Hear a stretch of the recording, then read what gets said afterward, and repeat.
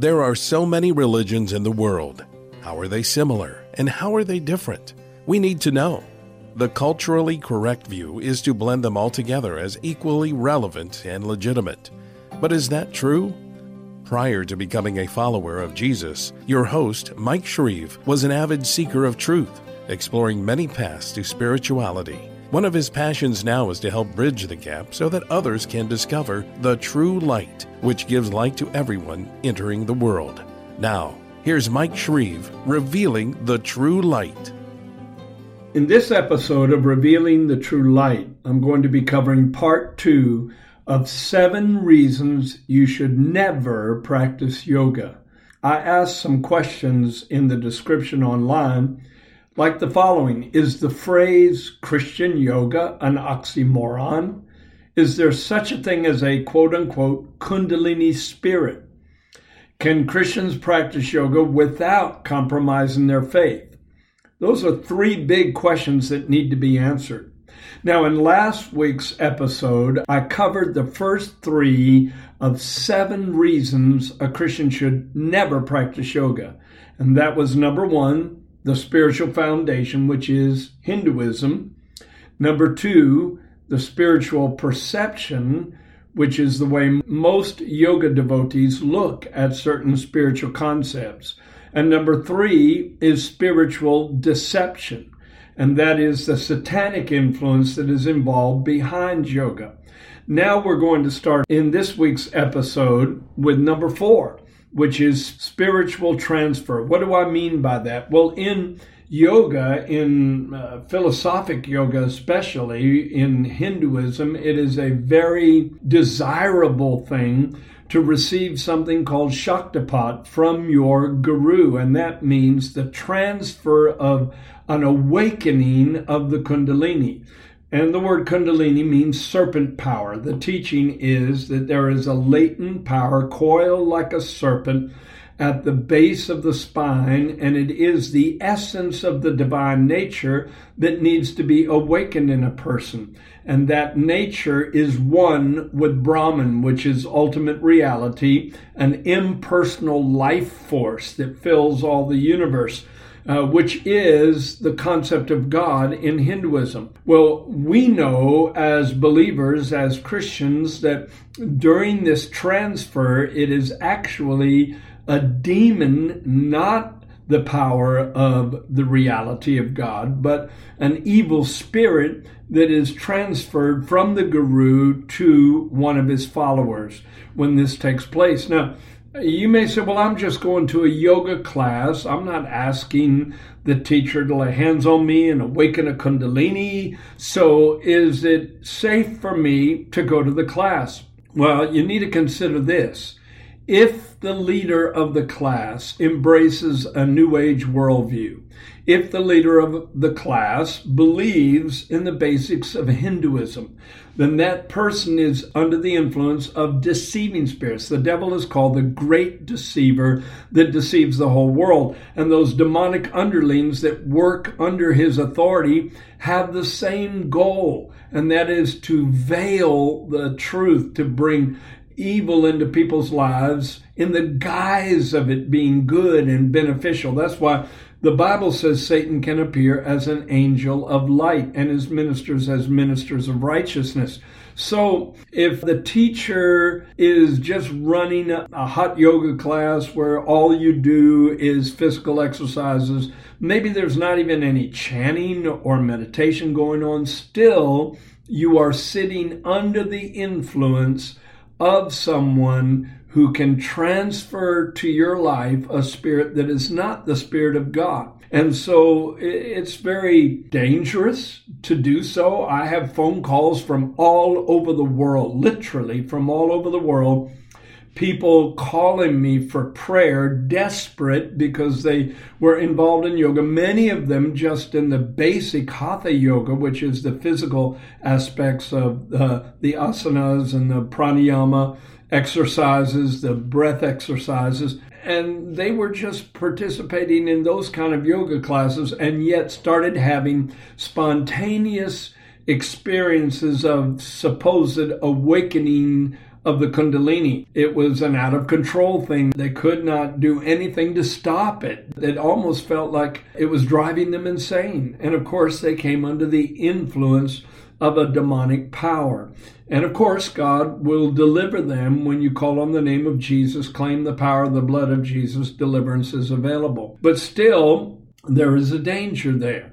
Now, I've had some people who are involved in yoga tell me that they are Christians and that if, say for instance, if the mantra Om is being chanted in the room, they just don't participate.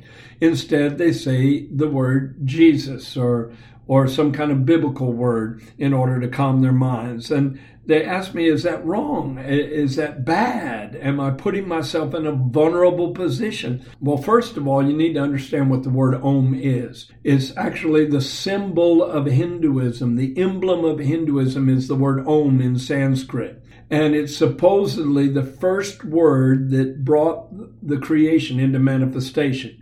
That when the Godhead, when Brahman emanated the universe out of itself. And in that worldview, ultimate reality is an it, not a he. And when Brahman emanated the universe out of itself, then this word accompanied that manifestation, and that was the word Om. And so by chanting that word, you come back into oneness with the original vibration of the universe, and supposedly it aids you in achieving God consciousness, which in that worldview and a New Age perspective means you become consciously aware that you are God. The absolute opposite of the truth. Now, usually real serious yoga advocates stretch out the pronunciation of the word Om until it's almost like 3 letters, A-U-M, as they're chanting in mantra-like fashion over and over again. And according to Hindu teaching, that represents identifying with the 3 chief gods at the head of the Hindu pantheon.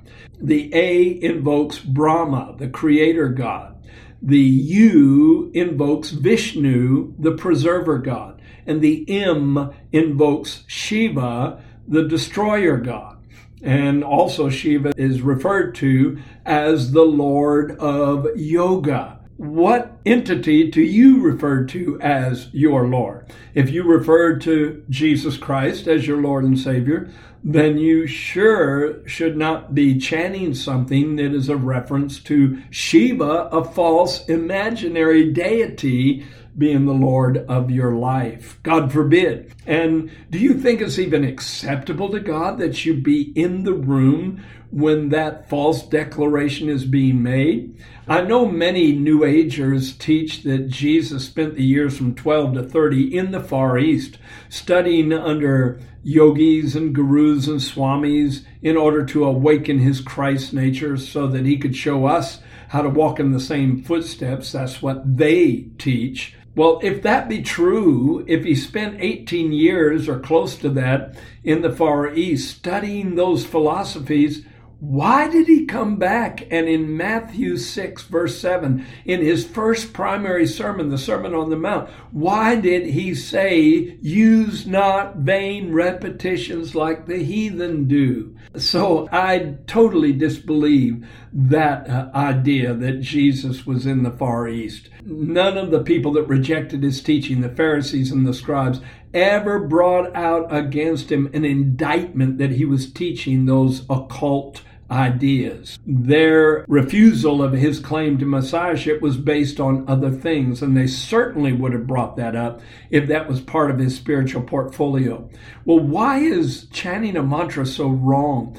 Because it's taught that it's like a magical incantation that can manipulate this impersonal force in order for a person to achieve higher levels of consciousness. But God is not that mechanical. God is a personal God that you approach in a personal way, not with repetitious prayer. I don't even believe in the repetitious prayer taught by some Christian denominations. You don't repeat a prayer over and over in order to achieve some kind of spiritual status. You approach God like the greatest friend you've ever had in a conversational way. That's what God responds to. Also, there's a spiritual transfer that takes place according to certain positions of the body that you hold. For instance, most yoga advocates, when they sit, will balance their wrists on their knees and then touch their forefingers to their thumb. That's referred to as a mudra, which is a symbolic gesture of the hand that represents a spiritual concept. Well, most people have absolutely no idea that that particular mudra is an invoking of Brahman, this ultimate reality in Hinduism, to merge with you and come forth in your soul until you come into oneness with Brahman. The thumb is representative of Brahman and the forefinger is representative of you. And when you touch the two together, it's like coming into union with Brahman. That's what it represents. I don't think you want that in your life, do you? The yoga poses are various offerings to different Hindu gods. For instance, and I'll just give you a few, the tree pose is a worship to the god Vishnu, which is the preserver god. The dancer pose is a worship to the god Shiva, who is the destroyer. Well, we know who the destroyer is, and he is the prince of darkness, certainly not a god you want to connect with. The warrior two pose is a worship to the god Ganesha, which is a god depicted as having an elephant's head and a human body. The goddess pose is a worship to the goddess Kali, a very vicious and violent goddess. And the crocodile pose is a worship to the god Rama. Have I said enough? So when you assume those poses, you are acknowledging, in affirming, and also invoking the presence of those false deities, or rather, more correctly, the demons that impersonate those false deities into your life. No wonder it is such a dangerous thing for Christians to be involved in yoga. In fact, I've seen some groups that claim to be, quote unquote, Christian yoga advocates that have no qualms about sitting in the lotus position and using that mudra form of the hands that I just described a few moments ago. They're mingling, and God said, come out from among them and be a separated people and touch not the unclean thing, and I will receive you and will be a father to you, and you shall be my sons and daughters. Now let's go to number 5. The next reason you should never practice yoga is spiritual intrigue. What do I mean by that? Well, see, some of you have a real good filter system because you've got a great doctrinal base in your life.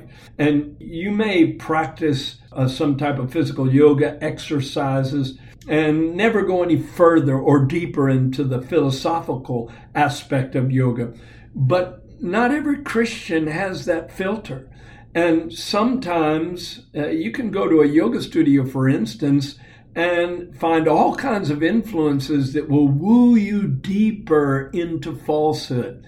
Not too many years ago, I went to a yoga studio in California, and the young man manning the desk in front told me he was a Christian. And I looked around the room. There was no Bible anywhere. But there were stacks of yoga journals, which is a very popular magazine that yoga advocates subscribe to. There were pictures on the wall of various gods and gurus. There was a statue of Buddha. There was an emblem of Om in the room, but absolutely no Christian emblems.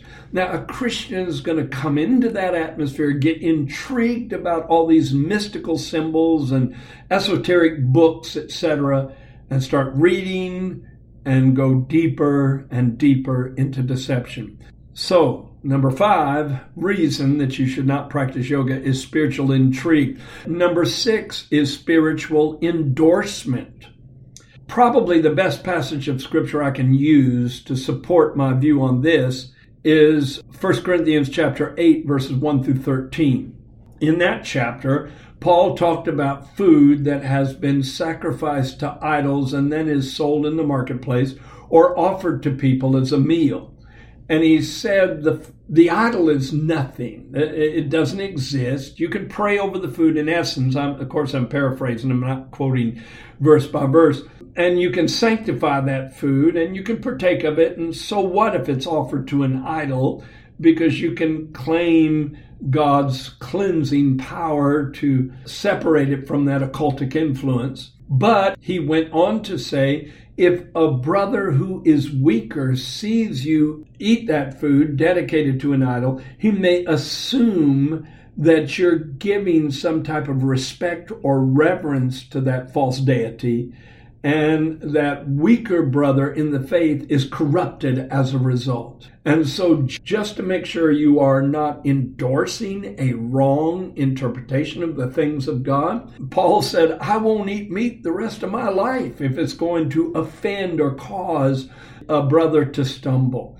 And so in like manner, I'm not going to go to a yoga class, even if the teacher claims to be Christian, and even if Christian music is played, and even if all the participants claim to be believers, I'm still going to a yoga class. And the word yoga means union, and it implies union with Brahman. The very name of that exercise system is a revelation of the belief system behind it. So finally, I get to number 7, and that's spiritual compromise. Don't tell me that you can redeem yoga and make it useful. It was not God's to start with, and you can only redeem what belonged to God to begin with. And I do not believe it's a redeemable system. I would urge you to find a Christian alternative altogether that doesn't associate itself with yoga whatsoever, or doesn't use any of the methodology of meditation or mantra chanting, etc. And also, I need to tell you that the former guru I studied under taught us that yoga was witchcraft. It was witchcraft. He said it was white witchcraft. He differentiated between black witchcraft, red witchcraft, and white witchcraft. Black witchcraft is power that is used for evil purposes. Red witchcraft is power, spiritual power that is used for selfish purposes. And white witchcraft is supposedly spiritual power that is used for righteous or good purposes. And supposedly all three of these draw from the same source, which is Brahman. And 2 are corrupt and only 1 is pure, but all of them are impure. Because in Deuteronomy chapter 18, God outlawed witchcraft altogether. He didn't differentiate between black, red, and white witchcraft. And he said that one of the main reasons he drove the Canaanites out of the land was because of their practice of witchcraft. And he told us not to participate in those kind of practices. We are not to be yoked together with unbelievers, according to 2 Corinthians 6, verses 14 through 18. What concord has Christ with Belial, which is a name for Satan? What communion has light with darkness? We need to be a separated people. And instead of being yoked with a Hindu belief system, listen to the voice who said, come unto me, all you that labor and are heavy laden, and I will give you rest. Take my yoke upon you and learn of me, for I am meek and lowly of heart, and you shall find rest for your souls. For my yoke is easy and my burden is light. That's Matthew 11, 28 through 30.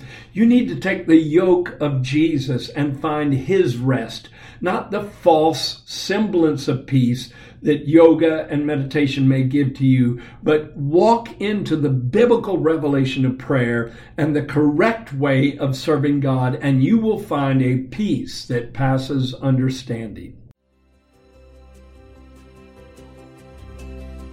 Thank you for joining Mike Shreve today on Revealing the True Light, and thank you for opening your mind and your heart to the truth.